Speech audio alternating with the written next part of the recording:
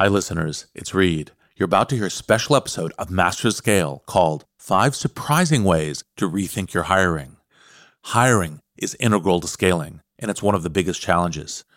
It's how you ensure sustainable and thoughtful growth for many different aspects of your company, like operations, profits, brand voice, creativity, culture, and diversity, grows and evolves in a sustainable and thoughtful way.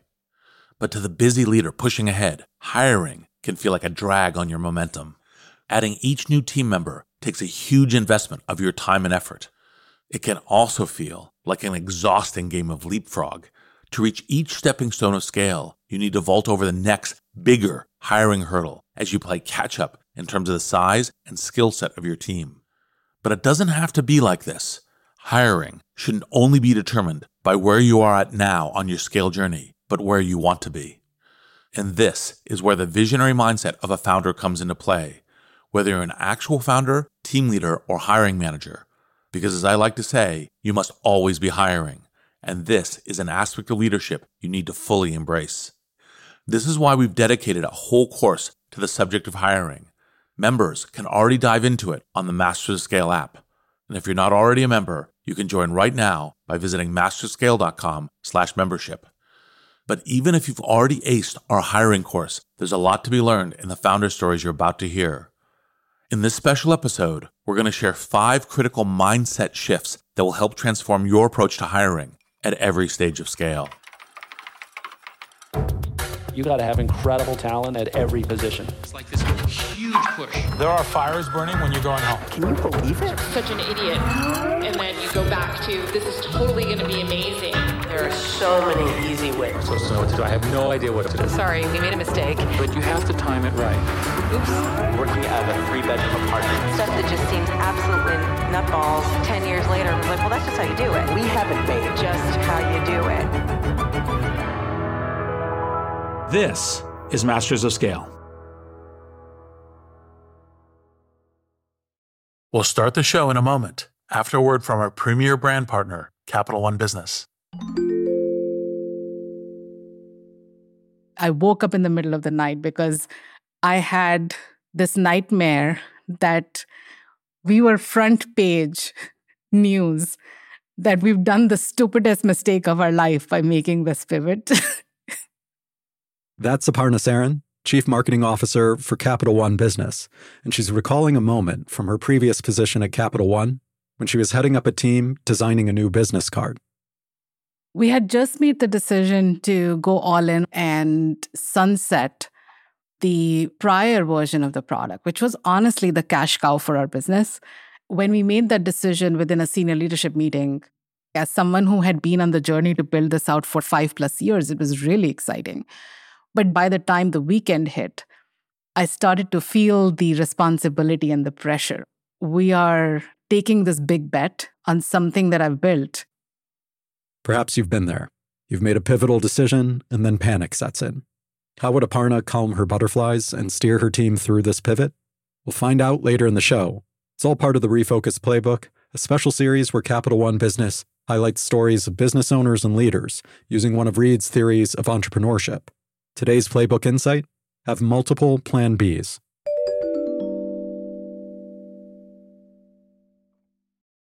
I'm Reed Hoffman, co-founder of LinkedIn, partner at Greylock, and your host. And this is 5 Surprising Ways to Rethink Your Hiring. Number 1, don't only look for people who are available. A growing team always needs new talent. If you only focus on candidates who are available right now, you're severely limiting the pool of talent that's open to you. That's why you should think of each new person you meet as a potential future hire, not just the people who send you the resume or flag themselves as open to new opportunities on LinkedIn.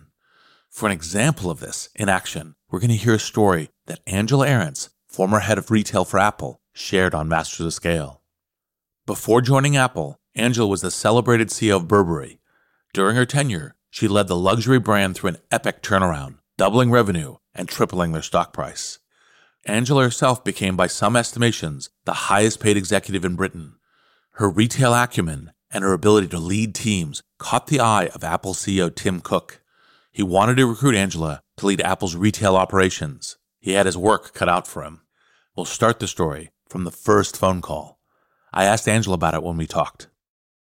So then you get a call from Apple. And that must have been very tricky, even though Apple is obviously, iconic, magical. Yeah. And of course it always comes from the search firm. And so It's so easy to say no. Yeah. And I said, I'm honored, absolutely honored to be considered, but I have the greatest job in the world. And we just bought our beauty business back. We just told the board, we're going to double the business again in the next 5 years. And I'm on a mission. And we're going to be number one in the luxury sector. So no, thank you. Angela turned Apple down the first time. But that's just the beginning of the story, which is why I'm sharing it with you today. You're about to hear a masterclass in hiring at the most ambitious level. It's about playing the long game. So, of course, then I get the phone call again, and I said, look, it's like only been 6 months, and nothing has changed. If I had a senior team, we just could do no wrong. And it's magical. And I'm loyal to a fault. There is no reason for me to have a conversation. And oh, by the way, I have 2 kids in university in London, right? Yes. And a husband who thinks we're living there the rest of our life. So leave me alone. Yes. Again, lovely meeting with him. Thank you, but no thank you. It was quite easy. It was easy for Angela to say no, even to Apple, until, of course, it wasn't. Why is it when your life is perfect that somebody wants to flip it upside down? Well, because they see that perfect and they go, that's awesome. It's funny because it's true. Tim Cook saw the leadership and clarity of mission Angela brought to Burberry, and he looked ahead to what she could do for Apple. Tim wasn't scrambling to fill this head of retail position. If he had been, he would have and should have moved on. Instead, he was patient and persistent. It was like one Christmas or something, and then I get a phone call. So you're going to be back in the States. Would you just have a cup of coffee with Tim? Mm-hmm. I'm like, really? I thought, you don't want to be disrespectful, and you don't want to be arrogant. You don't want to, he's like the biggest CEO in the world. And so I said, fine, I'll have a cup of coffee. What Angela would find in Apple CEO Tim Cook was someone with the ability to project a grand vision while making you feel like you're the only person in the room. But as persuasive as Tim Cook was face to face, she turned him down a bunch of times. I told Tim, I said, trust me, I'm not the right person. You don't know me. I'm instinctive. I'm creative. I'm not a store operator. He's so calm. And he said, we run the most productive stores in the world. I think we've got a lot of good operators. And, I said, but I'm not a techie either. I don't code. I know enough questions to ask to be dangerous. And I know enough to get the teams to go where I want them to go. But I'm not, very calmly, we have enough of those. And so only after a while did I realize that it was really leadership that he was looking for, that he wanted the teams to be united. In this moment, Tim Cook knew incredibly well the importance of uniting his retail team under a leader who knew how to do just that. And he also knew how to play to Angela's sense of mission. In the end, Tim convinced Angela she was the right person. And because he had started early, he could take the time he needed to convince her with kindness and calm. If you're thinking this reverses the traditional balance between recruiter and recruitee, well, you're absolutely right. You'll be the one selling your prospective new team member on why they should join you. And notice how a key factor that made Tim want Angela for the team was alignment in values. Angela wasn't just a skills fit, she was a cultural fit. And this was why he was prepared to wait for Angela to be available. It was also why he was sure Angela would thrive at Apple. It's easy to overlook cultural fit as a nice to have, but it's essential, especially in the early days of your company, which brings us to our next hiring rethink. Number 2, hire for culture, not job title. Truly strong company cultures emerge only when every employee feels they personally own the culture. And a strong culture should be a true articulation of how your employees work at their best. It should be grounded in your shared mission, the thing you're actually trying to accomplish. It should be understood by everyone and built by everyone. And it should be built ground up from the very first day. This is why we named the chapter on culture in the Master Scale book The Never-Ending Project. But the question remains, how do you get everyone across your organization to share your values without stifling diversity? And trickier still, how do you spread those values when you're hiring new employees by the hundreds? A lifetime of serial entrepreneurship has led Mark Laurie to make cultural fit central to his hiring strategy. Mark co-founded Diapers.com, which sold for $545 million to Amazon, and Jet.com, which sold for $3.3 billion to Walmart. Here he is, sharing some of his insights about focusing on cultural fit while hiring. Until now, some of the interview with Mark you're about to hear has only been available to Masters of Scale members who can access the full, uncut interviews with Masters of Scale guests. Having a team that shares a common set of values is really important, but at the same time, you want diversity of thought. You definitely need to have a diverse team so that there's not groupthink, and I've definitely learned that that can happen quite easily. Avoiding groupthink is an important aim of hiring for culture, but there are other huge upsides, not least making sure everyone is striving for the same mission. But I think it comes down to like common set of values, like finding people that you can trust, like have the kindness and empathy. You don't want to have politics that'll slow you down, people with big egos, or doing things for their personal reasons as opposed to what's in the best interest of the company and things like that.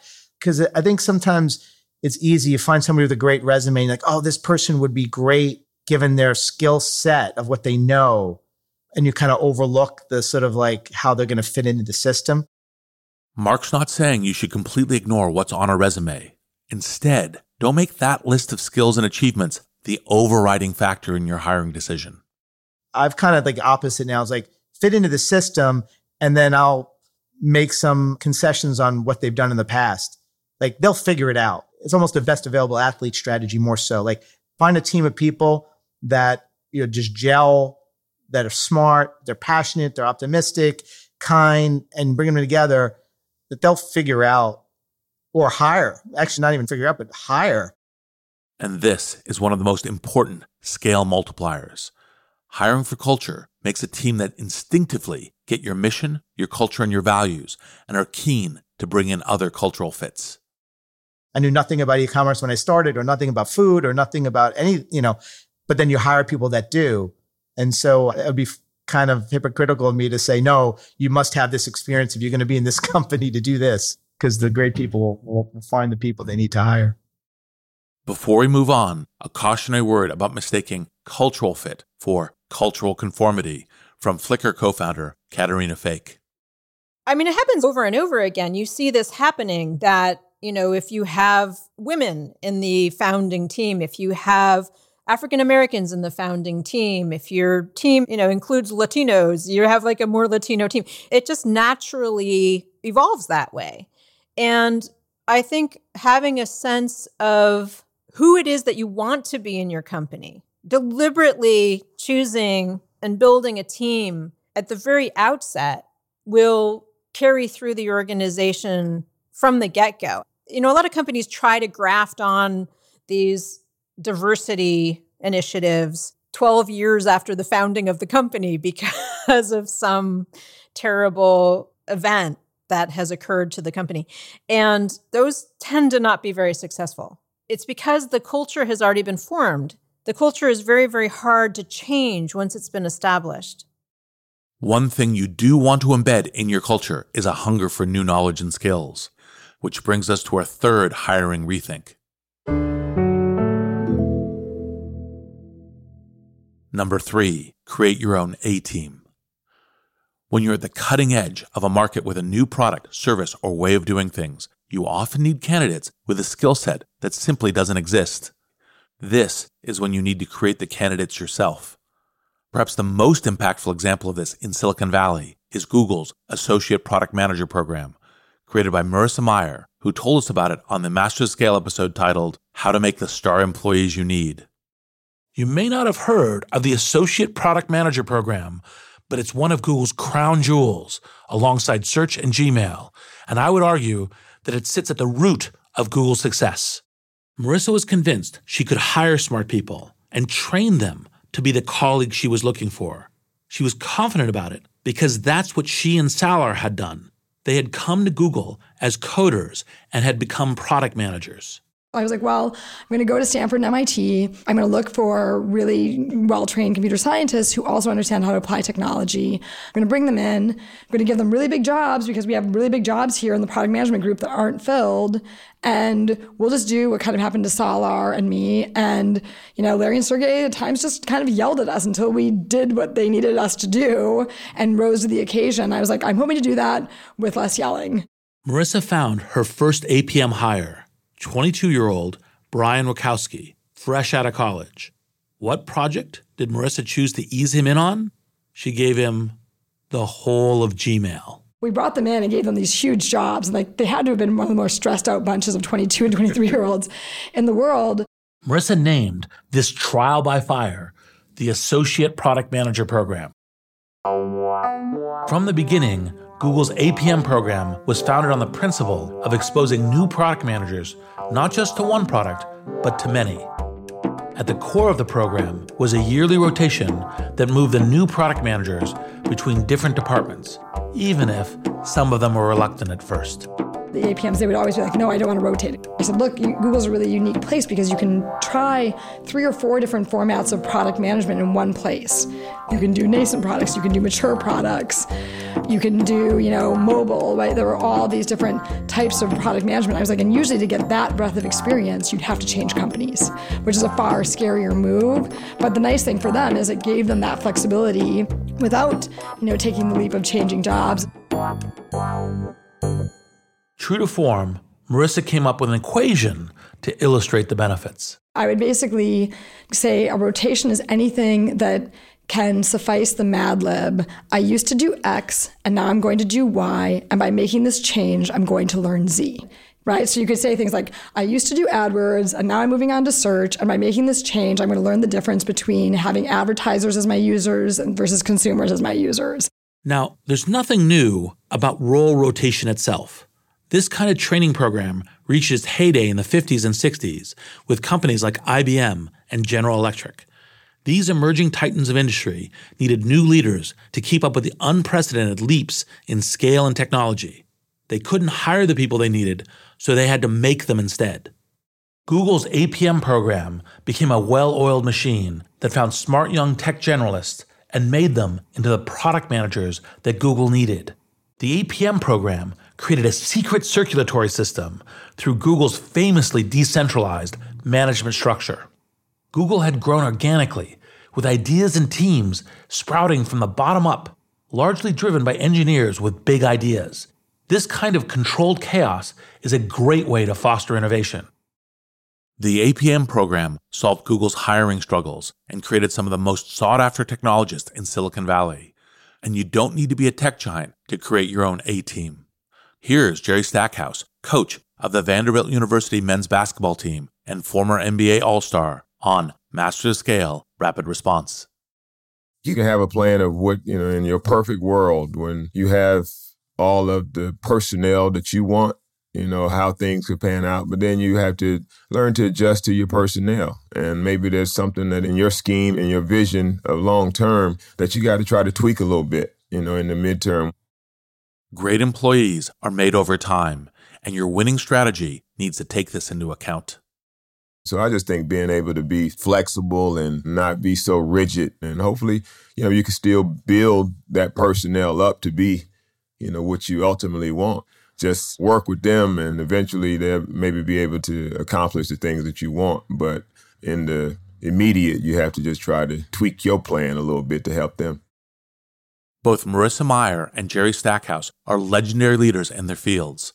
I'd argue a big part of this is because they attract A-team material, which brings us to the next way to rethink hiring. We'll be back in a moment after a word from our premier brand partner, Capital One Business. There was panic that set in that night because I didn't want to let people down. We're back with Aparna Saran of Capital One Business. She was recalling the time she woke up in a cold sweat, terrified that the new product she had been working on might fail. So the next morning, she sat down and wrote an email. It was Sunday morning, and I said, you know what? I'm going to just share this with my peers. It was very emotional. It was sort of a cry for help. Aparna realized that if the new product didn't take off, she needed a plan B, preferably multiple plan Bs. I'm inviting them to be the thought partners so that we are mitigating as much risk as possible and we have contingency plans in place as we make this move. You write something like this and your heart is pounding, should I send this? It was a super vulnerable moment for me. But then I was like, I'm going to just send this. Like, what's the worst that'll happen? It can't be worse than being on the front page of the newspaper. So she held her breath and hit send. What happened next would surprise even her. We'll hear about that later in the show. It's all part of Capital One Business's Spotlight on Business Leaders, following Reed's Refocus Playbook.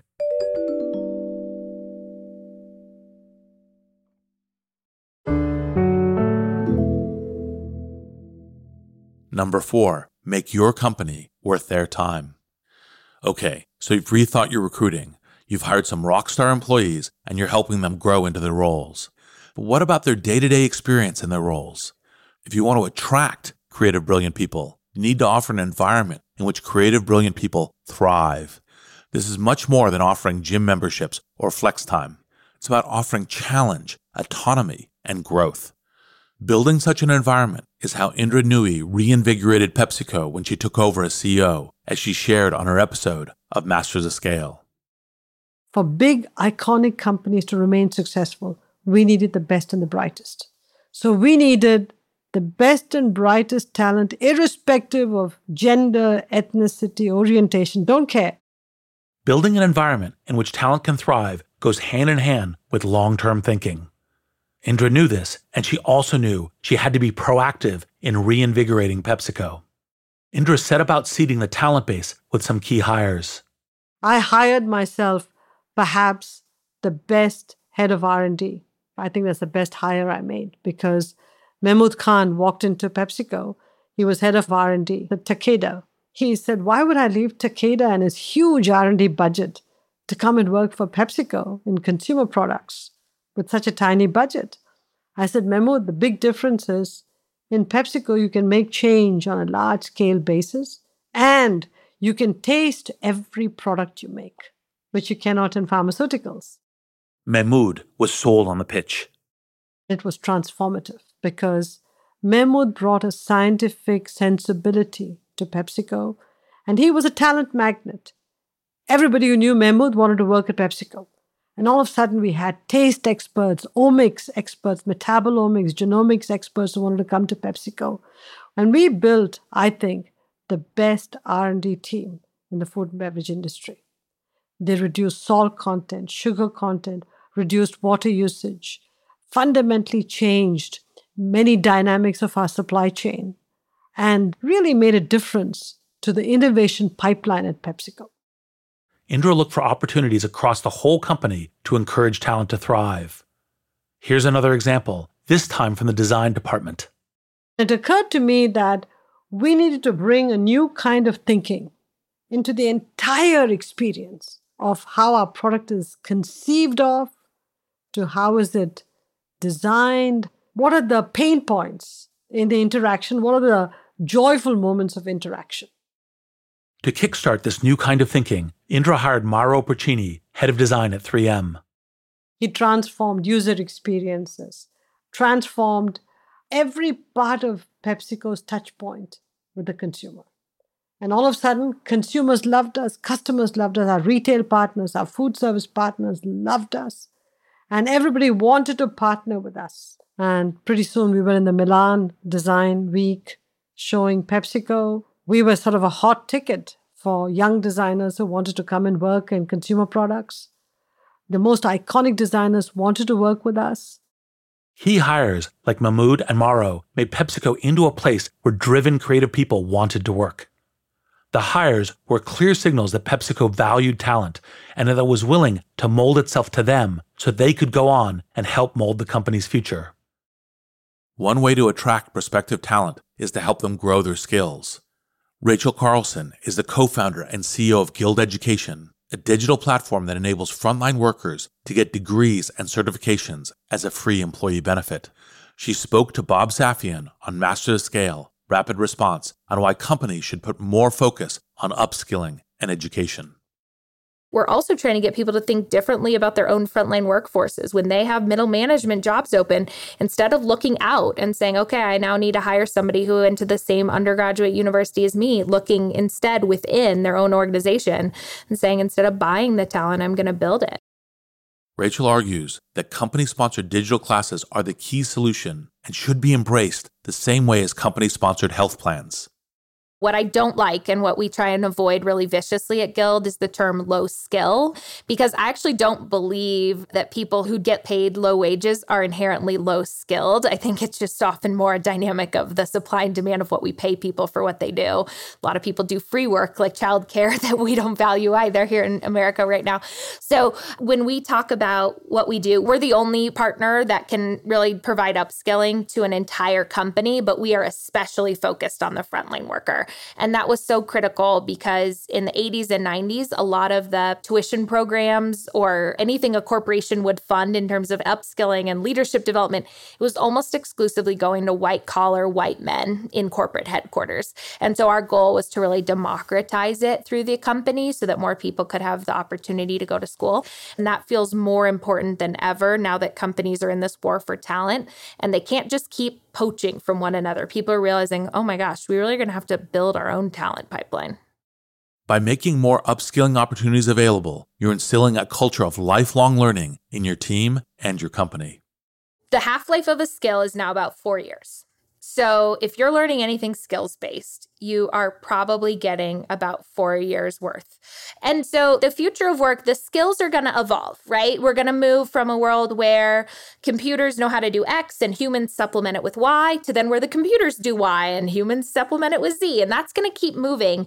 But in any of those turns, we also have to give people the critical thinking skills, the core business, the core interpersonal and management skills so that we can all work together and hopefully manage the technology, then have the technology manage us. We talk about stackable pathways for learners, and that's what we're always thinking about. Lifelong learning will give you a more flexible team, and when you need to make sudden pivots, they'll be right there with you, even if they're not physically near you. Which brings us to our fifth surprising way to rethink hiring. Number 5, don't let borders be barriers. Technology cracked the lid on remote working, but the pandemic blew it right off. Companies, leaders, and society continue to grapple with the ramifications. But when it comes to hiring, throwing off the limitations of geography can be game-changing. No one embodies this mindset more fully than my friend Wences Cazares. Wences grew up in Patagonia, Argentina, on a sheep ranch. He's now the co-founder and CEO of his fifth company, Zappo, a Bitcoin platform. In this excerpt, from the Master of Scale hiring course, we explore the approach Wences takes to harnessing talent from across the world. And remember, to get access to the whole course, visit masterscale.com/membership. My CFO works from home in London, and my general counsel works from home in Santiago, Chile, and my head of HR works from home in Miami. That's Wences Cazares, and he's explaining how his team members at Zappo work from everywhere. In fact, his team is fully remote, and he can explain exactly why this is the most strategic decision you can make as a founder. Here's how he sees it. If you and I were going to play soccer, football match to the death, you're given $10 million and you can hire any players you want. And I am given $10 million and our teams are going to play, and whoever loses dies. Okay, this hypothetical match to the death is a bit macabre, but let's go with it as Wences explains the rules. And then there's a little catch, which is I can only hire in Buenos Aires, and you can hire all over the world. You will kill me, no matter what, right? And this is no different when it comes to a startup. So I think that's the biggest advantage. It's just that when you have no geographical fencing, you will find better people, period. It's worth repeating. When you have no geographical fencing, you'll find the best people. Point well taken. One of the biggest advantages to scouting for talent globally is, well, it's a much bigger pool of talent to start from. If I'm trying to find the best goalie for my team, I want to be able to find the best goalie in the world, not the best one in my neighborhood. But casting a super wide net comes with its own challenges, which I asked Wences about. And then, how do you do recruiting? Recruiting is very interesting when you're hiring remote. It's hard to find tools to do global searches, right? Most recruiting tools, you start by saying, where are you looking? Are you looking in Bangalore? Are you looking in the San Francisco Bay Area? Are you looking... And if you remove that, it's very hard. So we end up tweaking, hacking existing tools, but there's not really a way to do sort of a global blanket search. There's some progress, but it's very nascent there. This mindset of doing a global search for talent is in fact so new that the tools don't yet exist to support it. That means Wences and team are constantly adapting how they recruit and also how they interview. They're finding that the traditional interviews just aren't the best tool for vetting global candidates. What they're learning fascinates me. We have done some experimenting where we don't do any voice or video interviewing. It's all chat, right? And it has surprised me of my own unconscious biases, right? I think that by doing that, we've hired some people that maybe if I had seen them or heard them, we would have not, for silly reasons, right? Some people who are very, very intelligent and to speak in a certain way, or, English is not their first language. And for someone who's going to be working remote, this is going to be most of their communication on chat and on email. So judging how people communicate there makes a lot of sense. And also leads you to hire people that otherwise you would never hire, sometimes being some of the best people we may have. I couldn't agree more. Interviews are important, but they're not a perfect tool. You'll find some candidates interview well and perform poorly. Others interview poorly, but end up being brilliant at the job.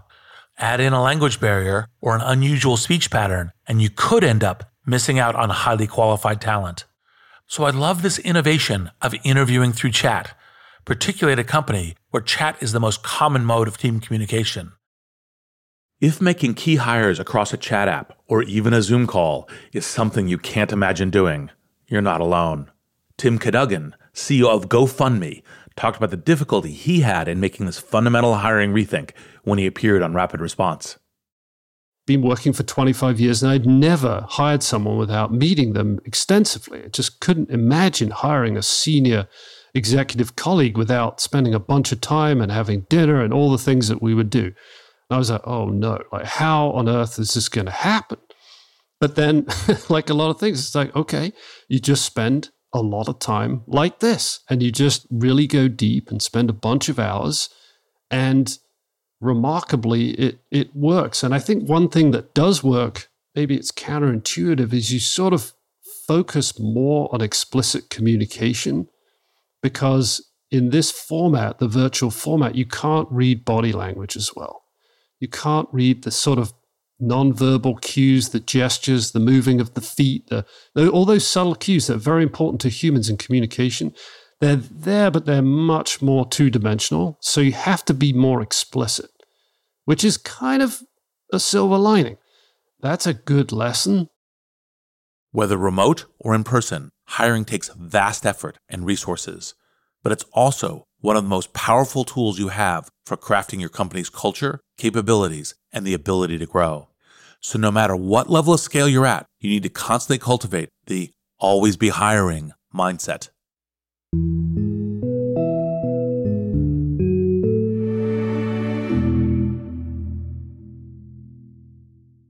I hope this episode has inspired you to rethink your hiring approaches. Don't only look for people who are available. Hire for culture, not job title. Create your own A-team. Make your company worth their time, and don't let borders be barriers. And perhaps what you've heard here has sparked a surprising hiring rethink of your own. If so, please share it with us on Twitter or LinkedIn at @MasterTheScale, #RethinkHiring. I'm Reid Hoffman. Thank you for listening. And now, a final word from our brand partner, Capital One Business. Throughout the day, text messages and emails kept pouring in. Whatever you need, just let us know. We're back one more time with Aparna Saran of Capital One Business. She was telling us about a Sunday morning email she fired off in a moment of panic. Minutes later, her inbox was overflowing. And the support she found wasn't just emotional, it was practical. We talked about detailed contingency plans, and we created our go-to-market strategy. before we are in full rollout mode, we had stage gates so that we could test and quickly learn and iterate. And within a matter of like 6 months, as we were rolling things out channel by channel, those stage gates would allow us to pivot if we saw something that we didn't like. That day, Aparna learned a lesson that stayed with her. Having multiple plan Bs doesn't just expand your options, it gives you new opportunities. The best way to pivot is actually open doors for thoughtful conversations, because humility in knowing that you actually don't know everything, as well as the empathy in knowing that disruption is always drastic and abrupt, helps you go through that pivot with other people in a very different way. Capital One Business is proud to support entrepreneurs and leaders working to scale their impact, from Fortune 500s to first-time business owners. For more resources to help drive your business forward, visit CapitalOne.com/businesshub. That's CapitalOne.com/businesshub. Masters of Scale is a Wait What original. Our executive producers are June Cohen and Darren Triff. Our senior producer is Jordan McLeod. Our supervising producer is Jay Punjabi. Our producers are Adam Skuse, Catherine Clark-Gray, Hailey Bondi, Marie McCoy-Thompson, and Christina Gonzalez. Our editor-at-large is Bob Safian. Our music director is Ryan Holiday. Original music and sound design by Eduardo Rivera. Audio editing by Keith J. Nelson, Stephen Davies, Andrew Nault, and Mike Gallagher. Mixing and mastering by Brian Pugh. Special thanks to Chris Ye, Elisa Schreiber, David Sanford, Saida Sapieva, Greg Beato, Adam Heiner, Emily McManus, Kelsey Capitano, Tim Cronin, Anna Pisano, Ben Richardson, Mina Kurosawa, Sarah Tartar, Charlie Meneses, Chineme Ezequena, and Colin Howarth. Become a member of Masters of Scale to get access to a year's worth of courses and content on the Masters of Scale Courses app. Find out more at mastersofscale.com/membership.